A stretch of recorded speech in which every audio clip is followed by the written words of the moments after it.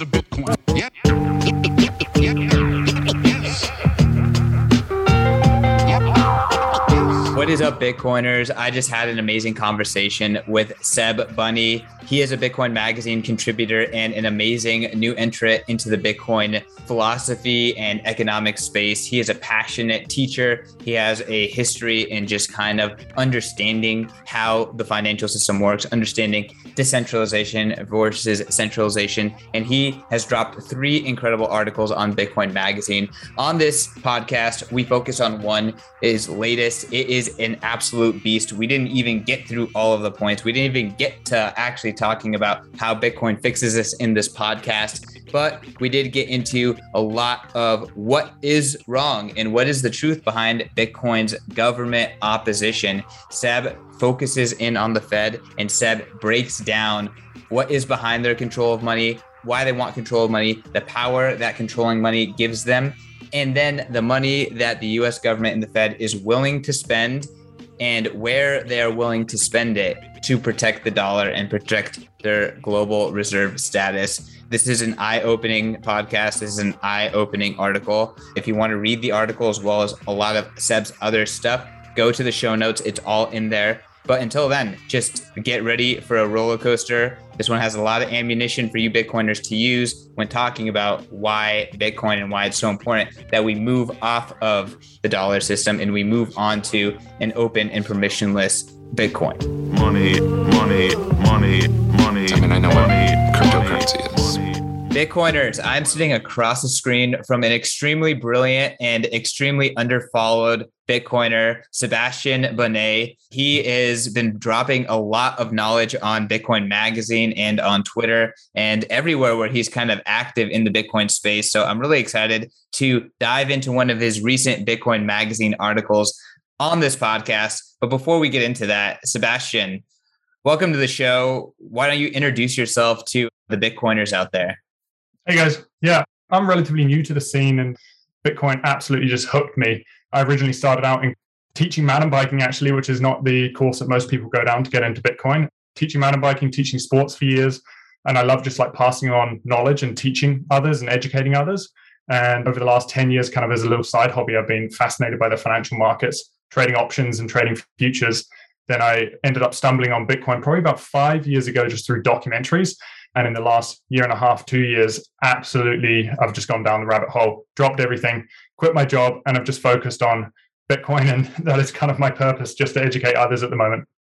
Wow. When I discovered Bitcoin, I did the same thing. It took about 3 months for me to quit my job. Thankfully, 2 months later, I started working for BTC Inc. on the conference side of things.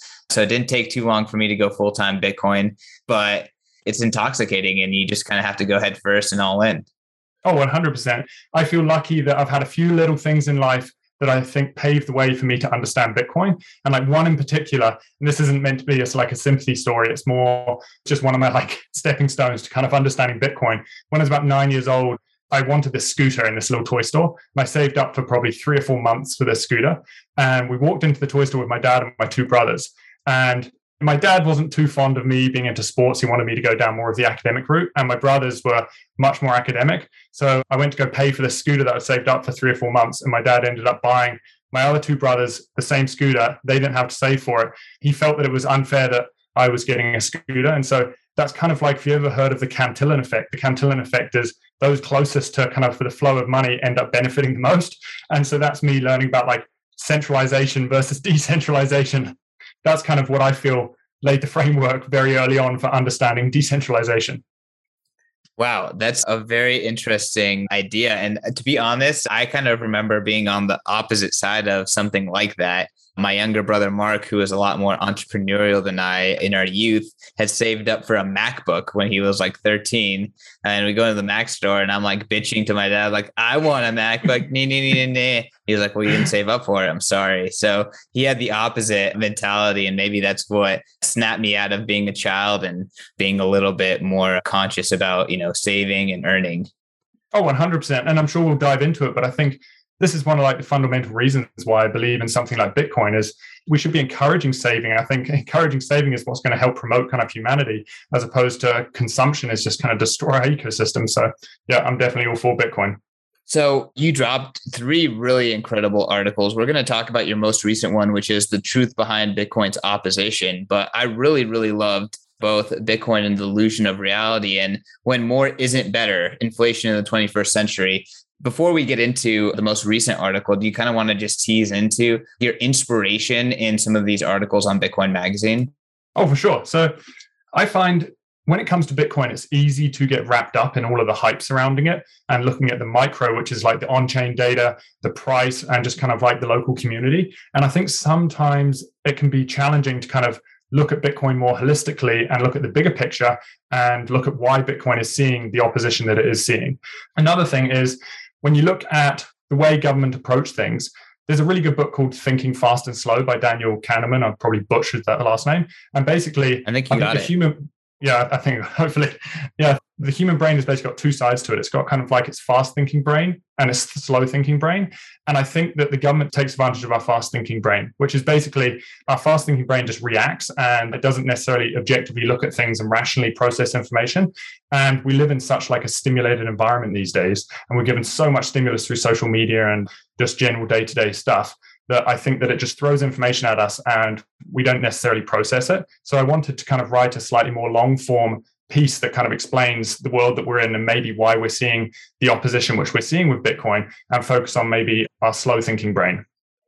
Yeah, I mean, I definitely like that framework. And, I hope you continue to give that mentality to more articles and topics related to Bitcoin. So let's get into the truth behind Bitcoin's opposition. I thought it was really interesting that you framed it as like the government opposition for the most part, and you kind of went from there. But then before really kind of getting into their opposition, you kind of really dive into the problem and what is money. So do you kind of just want to jump into your explanation for money? Because I personally found it to be quite elegant and relatively relatable.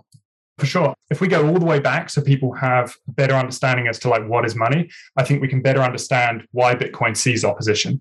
In the article, I kind of used just a general phrase for money, and that is an economy's generally accepted and recognized medium of exchange that is used to facilitate trade for goods and services. And I think that's what most people think of money.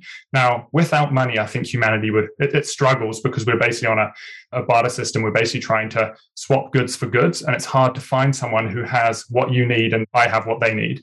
So money is like 100% necessary in society. But I think where we have drifted away from that is as we've moved towards the monetary system that we use today. And I think when we run an inflationary monetary system, I think this is where the problems arise. And so when we look at money, if you think about it in the simplest terms, there's basically like 2 ways to basically obtain money. And I think the first one is basically you just have to expend time and energy and you can basically earn money. That's basically going to do your job, there's labor, those type of things. And then the second one, we must trade goods and resources for money. And realistically, to get those goods and resources, we have to have expended time and energy to get those goods and resources. So in like a simple mathematical formula, you can think of money as basically just equal to time and energy. And I think that's really important. We'll touch on that in a second. But I think that's really important to remember is that all money is realistically, it's a store of time and energy. And it allows us to basically use that time and energy at a future date and time, which I think is really important. That concept, it's like living without the ability to kind of store your work, store your time and energy.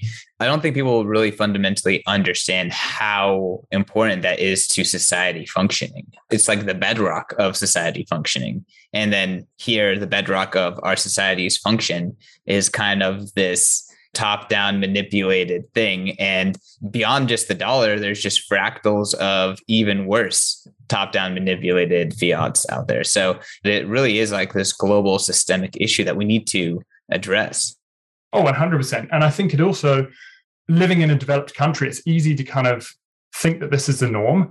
Like our society has issues with inflation and money manipulation. But man, when you start digging into some of the developing countries, it is way worse. Like you look at Argentina, and I believe Argentina has defaulted 4 times in the last 30 or 40 years. So there's a lot worse of problems than the US dollar and the Canadian dollar.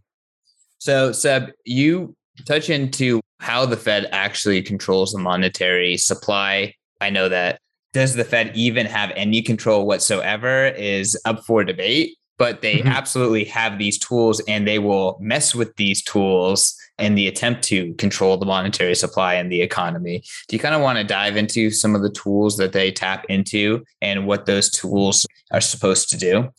For sure. Yeah. So where a lot of people get confused is the Fed was initially kind of designed as this private entity that's separate of government, and it's basically just meant to regulate money. And I believe this came about in, I think, like 1913 or something, when JP Morgan ended up bailing out the economy due to a run on the banks. And the Fed was basically put in place to help, rather than having this inelastic money supply, which could create the potential for bank runs, even though we can talk about that with Bitcoin, isn't necessarily true. The Fed was put in place to kind of regulate the money supply. And when you look at the Fed nowadays, it is not this private entity. Like the Board of Governors that basically controls the Fed is a government agency that's put in place by the president and the political members in power. And so it is so far removed from what it is meant to be now that it's basically just an arm of the government. And so suddenly you're looking at government being able to control the money supply. So effectively, they can fund themselves. So do they need to act in the best interest of the population and the people who it's meant to be kind of governing and running? In terms of the Fed itself and kind of what it's meant to do, the Fed is basically just to regulate the US monetary and financial system, and it does that through monetary policy. And so if you look at the Fed and its kind of main monetary tools, it's basically got kind of like 4 tools. And so that's open market operations. And open market operations are kind of general operations where you're basically buying up short-term treasury bonds. And the idea of buying up short-term treasury bonds from kind of the banking sector is you're able to lower the short-term rates because you're putting more demand for short-term treasuries. And not only that, when it comes to buying up short-term treasuries from the banks, you're also giving the banks, these big commercial banks, you're giving them reserves, and those reserves are what allow the banks to go out and then lend money. You can then look at the next one, which is quantitative easing. Quantitative easing, everyone's probably heard of quantitative easing when it comes to 2008 and like recently with COVID. Quantitative easing is kind of an extension of open market operations. But now instead of focusing on the short-term treasuries, you're focusing on long-term treasuries in order to kind of subdue and suppress the long-term interest rates. And then you've got the third one, which is the discount rate. And the discount rate is effectively the rate at which banks can basically lend and borrow between one another. And if you lower interest rates on their ability to lend and borrow between one another, you're promoting borrowing and lending and more the expansion of the money supply. And then the fourth one is basically modifying reserve requirements. We basically operate on a fractional reserve banking system, which basically means that a bank doesn't have to hold, like basically if it wants to lend out $100, it doesn't need to have $100 in the first place. It can have $10 and then go and lend out $100. And this is basically only needs to hold a fraction of what it lends out in reserves. And this is basically the premise or the simple premise behind the fractional reserve banking system. And so if it modifies the reserve requirements, then banks can effectively lend out more or less depending on what those reserve requirements are. And so with these 4 tools, the Fed can effectively adjust the money supply. And most of the time, like mostly throughout history, the money supply has gone up. It hasn't necessarily come back down again. And so this is the issue, and this is what we're facing. When people have the ability to adjust the money supply, if you can add liquidity to the economy and allow it to kind of boom, then people like to kind of keep pumping money into the economy, but then you get a lot of negative side effects. Yeah, I think that there's a lot of, again, debate on if these central banks and if the Fed have a fine-tooth dial on these things, or if it's more or less like a rugged on-off switch. I typically kind of have the position that, yes, they're trying to manipulate, but they have no control over the actual outcome. And that actually exacerbates the issue even more because they can't control this. Like the dollar system is beyond just the US government and the Fed too. It's like this system that has $0 and has all these synthetic alternatives elsewhere and not directly even part of it. So it really is just this massive mess. And then you tap in the fact that it's not even allowed to kind of operate with consistency because the Fed is trying to like fix it or manipulate it or whatever. It's just kind of hilarious to watch. 100%. My take on it is the Fed is basically looking in the rear view mirror and the front windscreen is basically just fogged. I think they have no idea what they're doing. I think they're basically just being reactionary to what happens in society. They're not basically pre-planning ahead and looking at what may happen. I think they're just being reactionary to these stresses that basically come about. The moment the stock market starts to drop, you just add liquidity. And I think when you're being reactionary, I don't think you can necessarily plan for the second order consequences. Yeah, I love that analogy that the Fed is driving with a foggy front mirror and they're just like looking in the rear view and just trying to react to what they see in the back.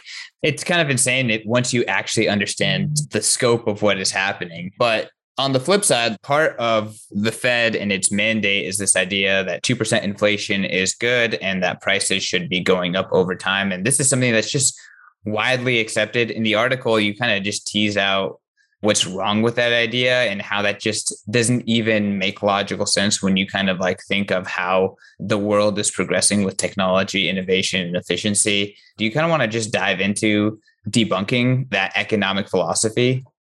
Oh, for sure. And so I would preface this by just saying, if you haven't read The Price of Tomorrow by Jeff Booth, he goes into this in far more depth. And I think he gives such a phenomenal explanation as to kind of what is going on. And so basically, at the moment, if you look at what the Fed is mandated to do, they basically have this dual mandate, which is price stability and the maximum employment.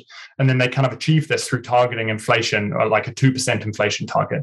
Now, if we actually just logically think about how society functions and how technology works, you start to realize that actually this is super broken. Because if you think about technology is all about getting more for less. So every single thing that's ever been created is about getting more for less. We're not trying to get less for more. And so if you think about like Netflix, for instance, within like 3/4 of Blockbuster doing its biggest ever earnings, Netflix basically bankrupted them because it was consolidating the movie industry. If you look at like Spotify doing the same thing, if you look at motor vehicles taking over horseback, like everything is basically to allow us to get more for less.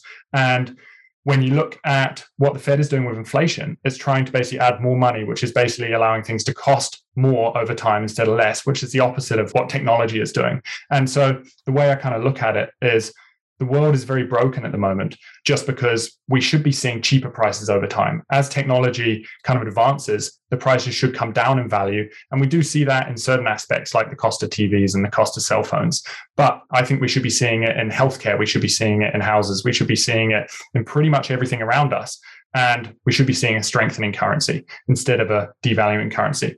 And then if you dig into maximum employment, this one also doesn't seem to make sense, because if our world is naturally deflationary because everything should be coming down in price, it should not be going up in price, then naturally the cost of living should actually come down in price, which means over time we should be able to work less for the same output. And so if we're working less for the same output, then why are we trying to target maximum employment? Should we not be going into like a Renaissance period where we can focus on more artistic, like expressionist endeavors? And I think that's where something like Bitcoin allows us to kind of achieve more of that free lifestyle where our money goes further instead of, if you hold it, it's worth less over time. So I think that's really, really important to realize, is that what the Fed is targeting at the moment is a very skewed view on reality. And I think at the moment they are forced to continue the skewed view on reality because it benefits them, which we'll dive into in a little bit. The next part of your article is, once you've explained potentially the promises of deflation and why it's something that's natural for humanity, you kind of break out the effects of inflation and like what happens there, I guess, just from like a monetary perspective. Oh, 100%. And so when you look at inflation, I think the challenging thing is a lot of these little policy changes that the Fed implements, because they're so minute, you don't necessarily feel the effects straight away. And so again, going back to the whole like thinking fast and slow, I think we're given so much stimulus day to day that it's so hard to remember what life was like pre-pandemic, let alone 5 years ago and 10 years ago. And so it's hard to be able to kind of pinpoint the effects of what the Fed is doing to our monetary system. I would say like the negative effects of inflation are like, first, if you add dollars to the system, those dollars aren't creating more value, they're just diluting the previous value. And so the analogy I give in the article is like, you think of like pizza. If you order a pizza and it comes with 4 slices, if you add more money to the monetary system, you're not getting 2 pizzas. Let's say you doubled money supply, you're not getting 2 pizzas.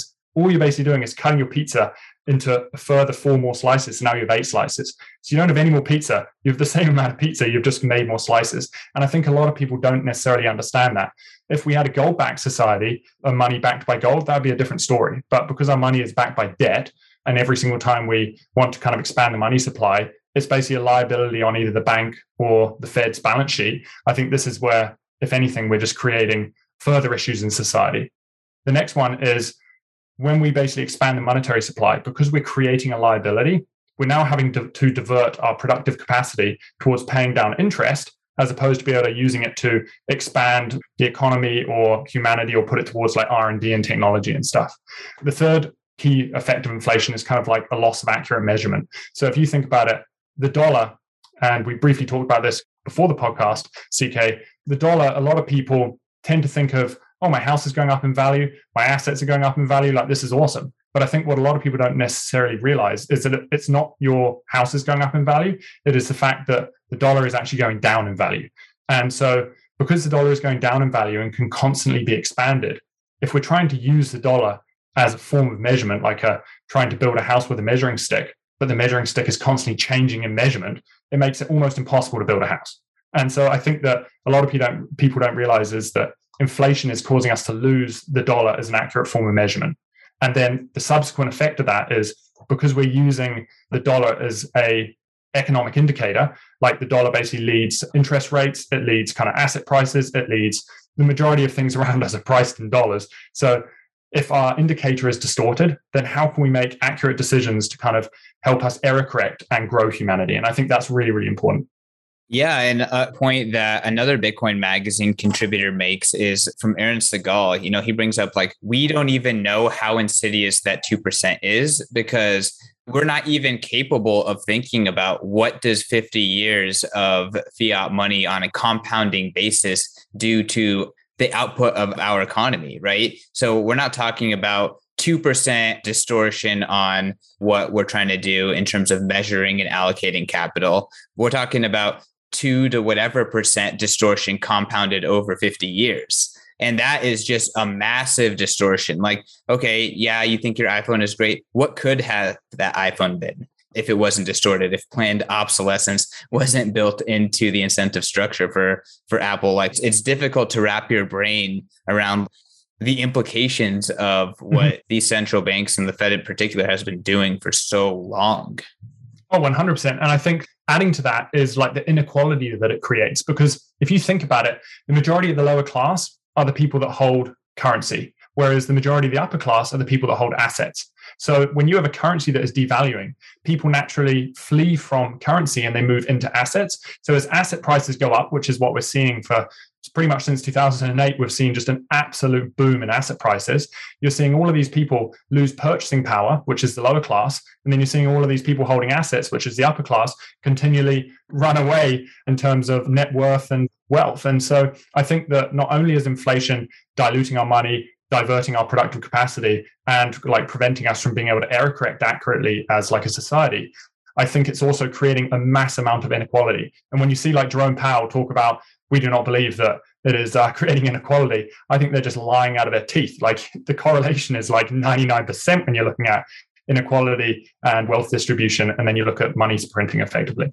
No, I mean, when he says things like that, it either means he's completely and totally ignorant or completely and totally malicious. That's the only explanation. So, and if you think he's an intelligent guy, then there's only one option. He has an agenda that he is not sharing with you. Mm-hmm. You know what? I want to believe that humanity does what's in their best interest for others. And so I do believe that people aren't necessarily inherently malicious.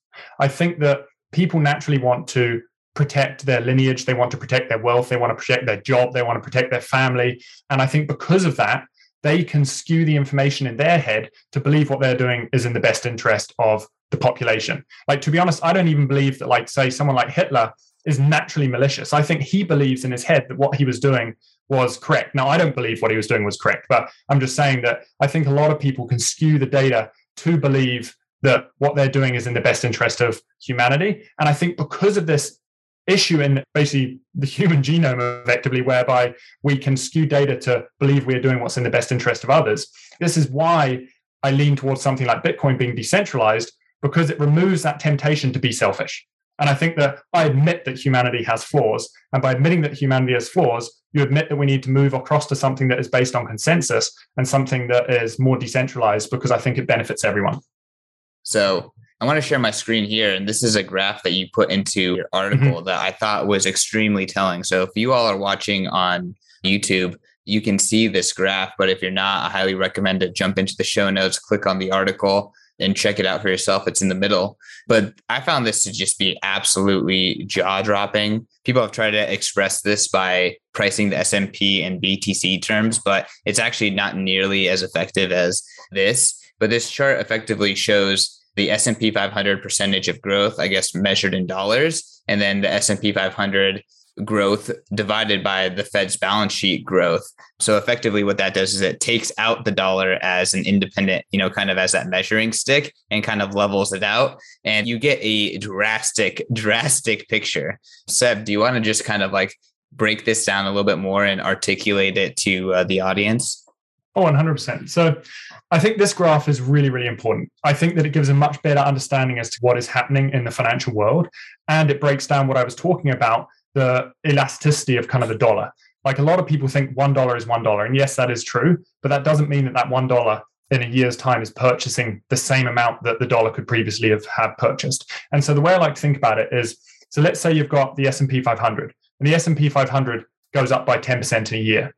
Now, if you've got $1, but the dollar, also the money supply increases by 10% in a year, then effectively that 10% is probably what fueled the S&P 500 to go up 10%. So the actual net growth is zero. It hasn't actually gone up. It looks like it's gone up in dollar terms, but it hasn't gone up. It's just there have been more dollars added to the system, which has caused an inflation in the price. And so when we're looking at that chart there, right in front of us, I think it's important to note that when we look at the S&P 500, since 2008, it looks like it's grown by, I think it's around 190%.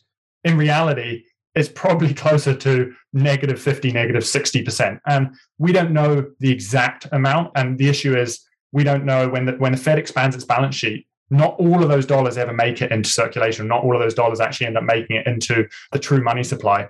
But it's still a far cry from 190%. So I'd be willing to bet that it's still probably negative in terms of real growth.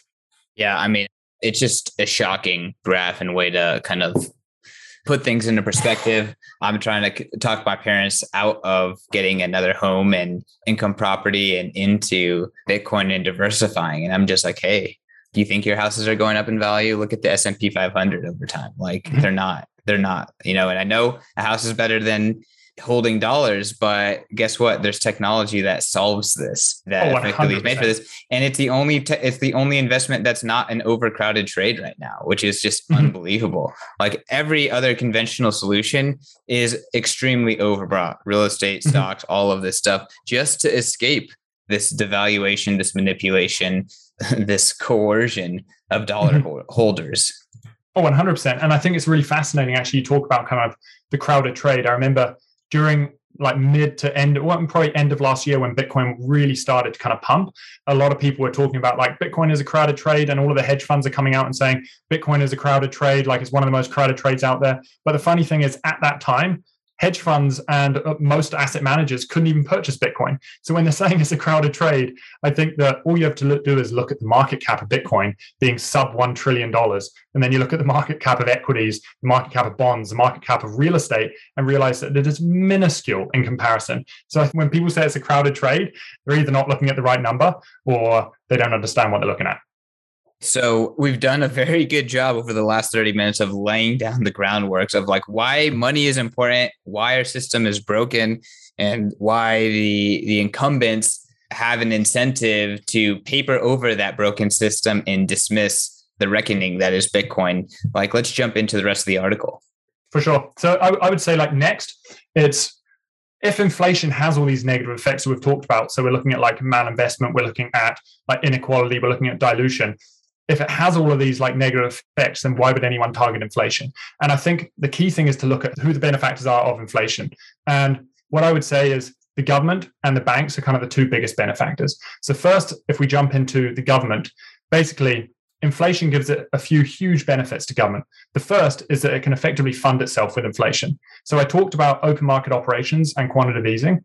Now, traditionally, the way the government effectively funds itself is it issues treasury bonds. So the US Treasury, which at the moment Janet Yellen is the head of, the US Treasury issues treasury bonds, and then global entities, corporations come and purchase these treasury bonds. And that allows the US to basically borrow money at whatever interest rate it sets, or it should be done by a free market, but they're effectively setting it at the moment. They're able to borrow money to be able to fund operations. Now, the issue arises with open market operations and quantitative easing, whereby they're issuing treasury bonds.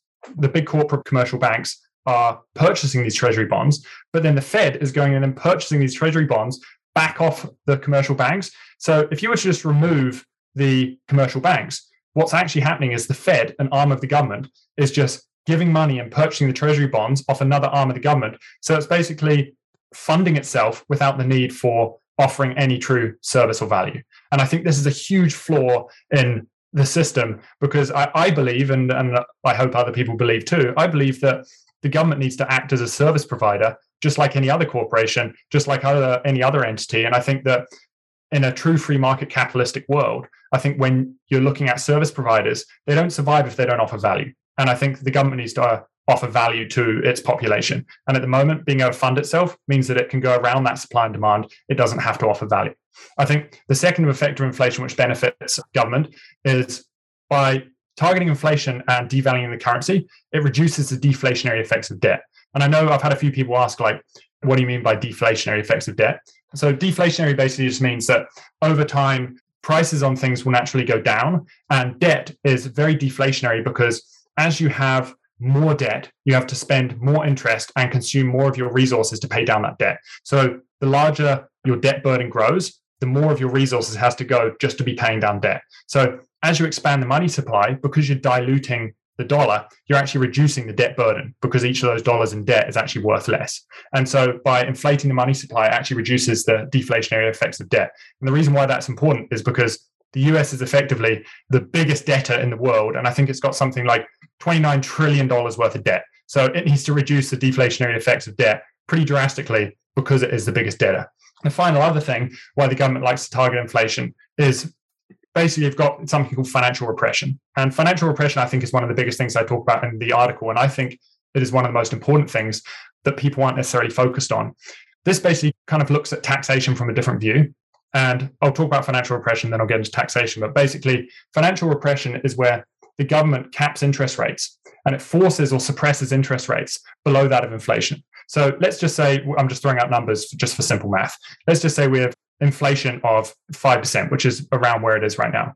If the government is borrowing money at 2%, then that basically means that by the time it actually has to pay back that debt, that 3% difference between the 5% inflation as the dollar is being devalued and the 2% that it is borrowing money is being passed on to the creditor, so the person who is lending that money. So effectively, not only is it borrowing money cheaper than that of inflation, it's actually passing on those borrowing costs onto the creditor. And the creditor, like, you may just be like, well, the guy's an idiot who's lending them money. But the creditor in this case is our economy. It is the savers. It is the pension funds. It is the mutual funds. It is anybody who's trying to get any form of investment, because interest rates are effectively what dictate everything around us. So when they're manipulating interest rates and capping interest rates, everybody struggles because of that. And I think what people don't necessarily understand that. And so I would say, like, the three key reasons why government benefit is it's able to fund itself, it's able to reduce the deflationary effects of debt, and it's able to, through financial repression, borrow money at cheaper rates than that of inflation and pass on those costs to the economy, to the public. The long game of all of those things is a pretty big phrase you have here, modern day slavery. I think that a lot of listeners can relate to this just because, like, I know people who are, have massive student loans. They have no line of sight on buying a home. They're always going to be a renter, always going to be paying down debt, never accumulating capital. And they're like looking down that barrel and they're scared, right? They're grasping for straws on, how to change their outcome. And these are highly educated people. These are people who, spent the money, did what they should do. And here they are with no freedom in sight, really. Oh, 100%. And this goes back to kind of the second benefactor, which was the banks. And it is usually the banks that lend that money to the students. It's the banks that lend that money to corporations. It's the banks that lend that money to the individuals that want to take out credit card debt, whatever that may be. And so the banks are the second benefactor because they're effectively able to create money out of thin air. Like, we have a fractional reserve banking system, but when a bank lends money, if it has some reserves, it can basically print money. It can lend that money to whoever it wants and is able to profit off that money. It didn't need to have that money in the first place. So it gains a huge advantage. And you may be asking, like, well, why would the banks be given that much power? The reason why is because the banks are the people that lubricate the system. They're the ones that actually push that money out into the public, because the Fed can't directly stimulate the economy. It can't just like push out dollars into the public. So it needs the banks. And then on top of that, the banks are one of the largest lobbying sectors in the US. And I think in 2020, they ended up basically contributing $2.9 billion to political services and the political parties. So there's a huge incentive for the government and the Fed to support the banking sector. So jumping into what you briefly talked about, modern day slavery, this is kind of the crux of the article, and I wanted to touch on it. And I know Robert Breedlove talks about this as well. And I think this is really important. Earlier, I talked about how money is equal to time and energy. Now, if money is equal to time and energy, then if someone is devaluing your money and then using that productive capital to go do whatever it is that they want, then that's effectively slavery, because you're stealing someone else's time and energy, and it doesn't matter whether or not they know about it. I believe that is essentially slavery. Now, I know a lot of people may disagree with that and say there's lots of positive effects of inflation, but I would say that if you're not authorizing someone to steal your money, then I believe that I would classify that as slavery. And I think there's an interesting quote not a quote, basically in, I think it's 1862, a confidential letter was circulated between American bankers and British capitalists. And it basically talked about how they wanted to run the banking system and whether or not this letter is legitimate. And from my research, I believe it is legitimate. There's a lot of evidence supporting that. But whether or not this letter is legitimate, it basically talks about how we need to run a debt-based society. If we're running off a gold-backed society or a static, inelastic money supply, the government is not able to benefit. And so I think that it very much aptly describes the monetary system which we are using today. And so I think that's a really key piece of information for people understanding as to what's going on. So, I mean, again, it is quite insidious, and your piece is a beast, by the way. We're, in terms of like just outlining the piece, we're only halfway through, but you kind of talk about, to play devil's advocate, and then you kind of get into some of the darker sides of what the existing financial system allows the US government to do. Do you just want to like riff on that pretty hard for the next 10 minutes, and then we'll wrap this one up? Sure. Yeah. So first, I would just pull one quick quote talking about slavery, which Robert Breedlove, if you haven't read his piece, Masters and Slaves of Money, this piece is a dark piece, but he ran the math on, if you look at the monetary supply expansion from 1981 to present day, and then you looked at like the average working year for an individual, the Fed has effectively run a slave unit for 11.5 million people for 40 years straight. And so that's 341% more than the transatlantic slave trade. Like, that is absolutely insane. And I think a lot of people don't understand the expansion of money and the negative effects that it is having. So leading on to that, we're probably wondering, well, inflation does have a lot of benefits to society. Like, it allows government to obtain capital. It provides capital to the economy, which can aid economic growth. And it gives the Fed the ability to dampen economic stress. But I think that the key thing is to not look at what they say. I think it's better to look at what they do. So if you look at the truth behind kind of government spending, one thing I dug into is mental health and addiction spending and counterterrorism. So the government spending in 2015 for mental health and drug addiction was $5.3 billion. Now, if we look at the government spending for counterterrorism, it was $146 billion. So I think that's something like 30 times more on counterterrorism than mental health and drug addiction. Well, so then you look at the deaths, and the deaths are, I think there's 95,000 deaths from mental health and drug addiction. There's 58 deaths from counterterrorism. So this is any US citizen that's died anywhere globally because of terrorism, 58 deaths. So dollars spent per death is $56,000 per death for mental health and drug addiction, $2.5 billion spent per death for counterterrorism. So I think that when you start looking into the numbers, you realize, like, does the government really care about us? Or are they more interested in protecting the dollar?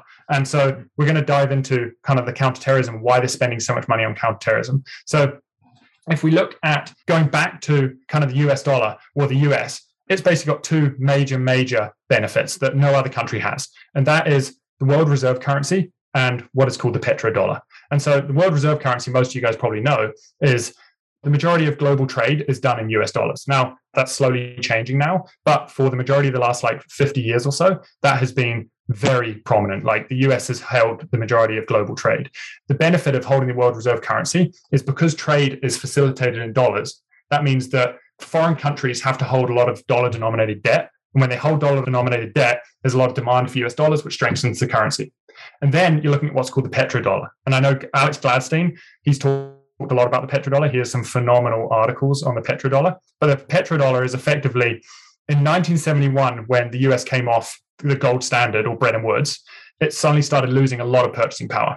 And the US had to find a way quickly because it was struggling. So it ended up working alongside OPEC and Saudi and forming these bilateral agreements to basically ensure that oil was priced in dollars globally. And because oil was priced in dollars, again, it had a huge advantage because it could now effectively print dollars to purchase oil to be able to operate, whereas all other countries had to purchase dollars, which strengthens the dollar for them to be able to go purchase oil. And then on top of that, Saudi was then going back and with these dollars that they were receiving from the sale of oil. It was then going back and purchasing US treasuries, which is called petrodollar recycling. But so these two things had a huge benefit for the US because basically, no matter what, other countries had to obtain dollars. And by obtaining dollars, it was basically effectively strengthening the dollar. So while they're holding dollars, not only was it strengthening dollars, but the US could then capitalize off these dollar holders by inflating the currency and performing a lot of these monetary policy to be able to help strengthen the position of the US. So if you're looking at the US and its military position, it basically now has a huge incentive to protect this because no other country is in this position. No other country can benefit from the world reserve currency and the petrodollar.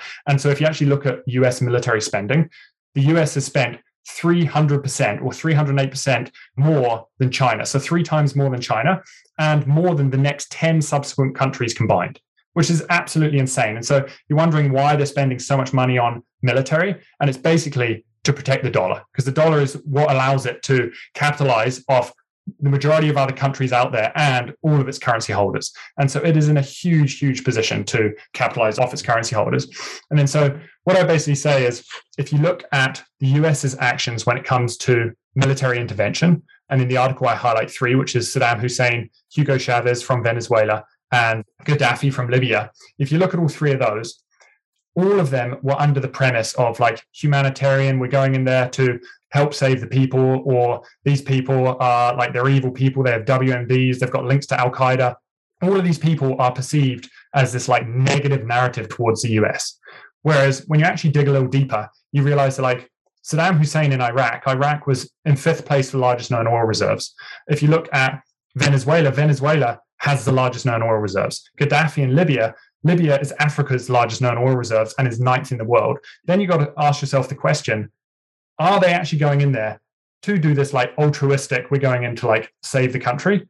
Or are they going in there because these people threaten the US dollar and they threaten the oil trade? And when you look at Saddam Hussein came out publicly in early 2000 and said that he's going to sell his oil for euros.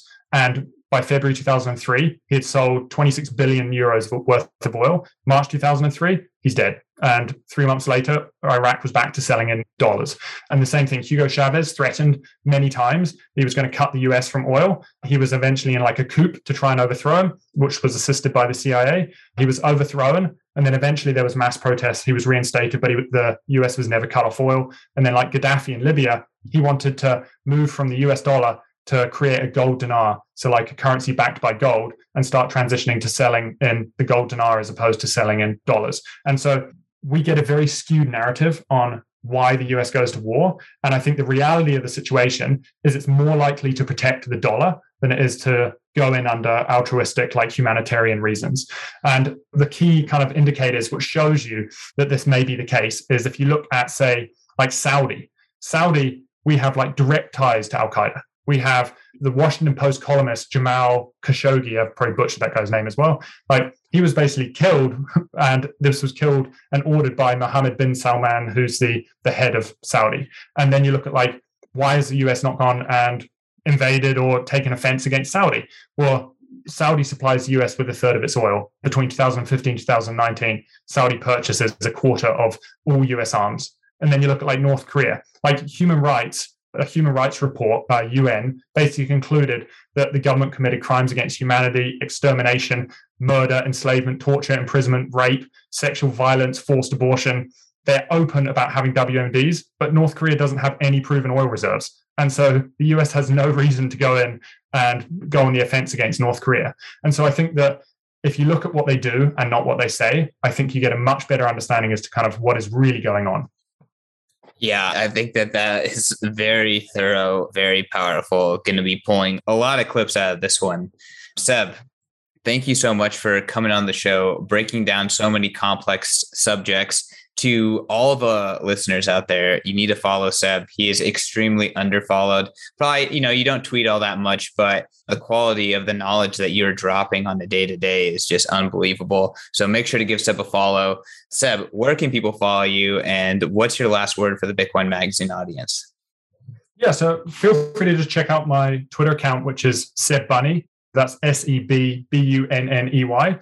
As for like content, I love just educating people. The social media side of things, I definitely struggle with. I think I spend more of my time in the mountains, but I think Bitcoin in general, I think is one of the biggest defining factors of this generation. And I think this may be one of the biggest defining factors when we look back in history. And so for me, I think this is incredibly important to get a deeper understanding as to like what is going on in this world right now. And people may want to kind of have this willful blindness and kind of pretend that everything's going to be all right. But I think that we are at a big inflection point, and I think we need to like stand up and demand like monetary equality. I think this is incredibly important. And so we only touched on like part of the article, and it's such a deep one. So I apologize if I've rambled, but yeah, you guys should definitely check it out. And I'm always open to feedback, criticism. Yeah, really appreciate it. Yeah, no, truly, guys, this is a beast. I was trying to like take notes and prepare for this, and I ended up having a massive list. I was like, oh man, it's going to be a doozy trying to fit this in the 45-minute podcast. But you got to check out the article. You got to check out Seb's entire author page. He has 3 great articles there, and I think you even have more on your Medium. So Seb has been dropping knowledge. Go check him out. Go to his Twitter. But until then, follow me at CK_Snarks. Follow the magazine at Bitcoin Magazine. And if you have amazing thoughts about Bitcoin, if you have been pondering about the ecosystem, holler at us. We're trying to just find the best thinkers in the space and give them a platform. So that could be you one day. But until then, Bitcoiners, stack sats, be well, peace.